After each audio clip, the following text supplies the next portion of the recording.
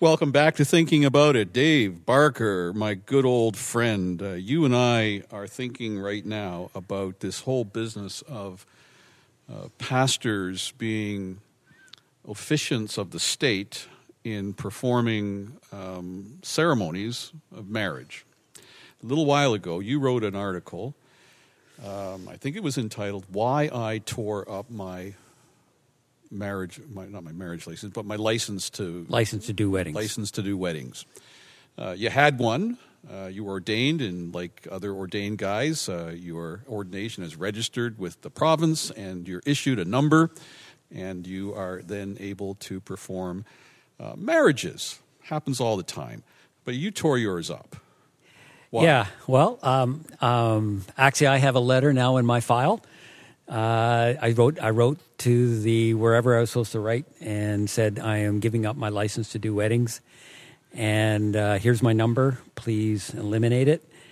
And I got a letter back saying, you are no longer licensed to do weddings. Did you say why? I can't Because we want to talk about why here. Yeah, we want to talk about why. I'm not sure I said why. I actually can't remember whether I did. But there are a couple reasons why, but there's one primary reason that prompted me to do that. But yeah, I have. I can do a wedding, not a problem.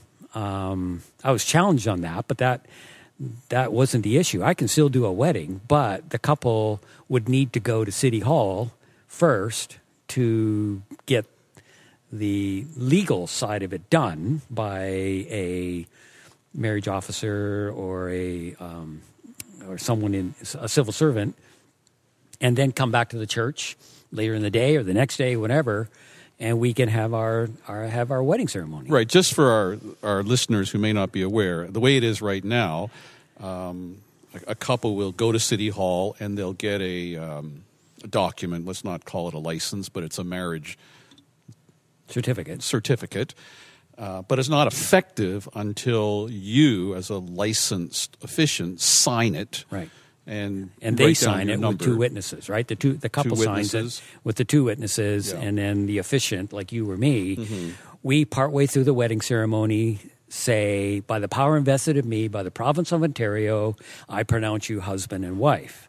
Right, and then when everything's done, we go over to a table or go to a back room, sign all the documents. It's now official, and we have just taken off our pastor's hat and put on a civil servant's hat in order to legalize that marriage. And a lot of us are quite pleased with that. Maybe even sense of honor that we have that position with the government. You don't want that honor. No, I don't, because when the government certified or justified or approved or validated same-sex marriage, I am now part of a system that while I would never sign a document for same-sex marriage, I am part of a system that embraces same-sex marriage. And I think that evangelical pastors need to protest. I think we need to stand up and say to the government, we will not participate in this anymore. Count me out. Count me out. I'm not I will not be a civil servant to this government that has now just approved same-sex marriage. If that's what you mean by marriage, I'm out. I don't want any part of it. And so I've bailed. I'm out. And so if I was to do a wedding, which I'm certainly still can do, all right? Not legally. No, but I can do the ceremony, but the couple would need to go to City Hall ahead of time, and a civil servant, the marriage officer or the justice of the peace or something like that, would have to go through the legalities, getting the signatures, getting the witnesses there, and all that kind of stuff. They would have to do that ahead of time, and then next day, come to the church, and I can officiate a wedding that's a church wedding that celebrates the honor of what a wedding is. But my point is that if every evangelical pastor in Ontario or across Canada was to do that, it would cost the government a lot of money because they would have to hire more people to do that little piece that you and I do for free, and we can't charge for it, right? I mean, we can receive honorariums for doing weddings, but technically we can't. And so that little piece that we do as a civil servant saves the government, you know, and some very basic calculations saves the government millions of dollars that we do for no cost. And I'll tell you, if $3 or $4 or $5 million all of a sudden the government was feeling that kind of money, our voice might be heard. Yeah. I'd like to think they'd miss it, but the way the government handles money these days, they might not. Yeah. It's chump change. But your point is that it's a statement, right? Exactly. And I think that while we stand up and we've made this statement about C4, we're making statements about the government and dealing with the vaccination issue and standing up and talking about civil disobedience for that kind of stuff. This is something we can state clearly and fully legally. Yeah. There's no civil disobedience here. It's just, I'm not doing this anymore. Right. Now, you've mentioned that this is something that Europeans are already familiar with. Churches in Europe, they operate this way. The churches conduct a religious ceremony that has nothing to do with the legalities. It's still, they're still interested in being legally married. Yep. But the ceremony, where normally the legalities are formalized, doesn't have that. It's just a worship service. Sure. And I am all for weddings being done in the context of the church, being done in the context of the Christian world, done under God and a marriage brought together under God. I'm all for that. It's just that little moment when we take off our pastor's hat and put on a civil servant's hat. All right. Question for you. You don't have to answer it. I know you're not ready for this, but you got a couple that comes to you, and they're not legally married. They're living together, but they're not legally married. They haven't done that. But they hear you on this podcast, and they say, Dave will do a ceremony for me? I think he might. And so they come to you, or someone says, we would like to have a religious ceremony and to be married in the eyes of God, but we're not going back to City Hall. We're not. This is not going to be a legal thing. This is religious. How would you respond to someone like that? Yeah, I think the two go together. There's always been, even if you go back into any kind of cultural reality of what a man and woman coming together in some kind of what we would call a marriage bond, a covenantal bond, there was always both a legal or secular or communal or that civil side of it that was connected to the religious side. I don't think you can separate out the two and have one without the other. Which is why we believe that every couple should be married, whether they're believers or not, right? Exactly. It's a good thing for society Right. to have a legally binding, such as it is, legally binding contract. And when I say the two go together, I'm talking about in the Christian context, right? I mean, there's lots of people who get married civilly or legally and don't have any Christian side of it or church side of it. Right. I understand that. Okay. And a couple that goes to City Hall and signs all the documents and that kind of thing. They're married. They're legally married. In the eyes of God, are they married? Oh, yeah. Sure, I would say so. But as Christians and in the church, I do think that we need that side of the community of faith and the Christian community participating in the ceremony. And part of it is, first of all, to celebrate it because we want to celebrate marriage. But secondly, there's accountability. When somebody stands up, a couple stands up in front of 50, 60, 100, whatever people, and they go through their marriage vows. That's significant. It's just not some personal quiet thing off in a corner somewhere.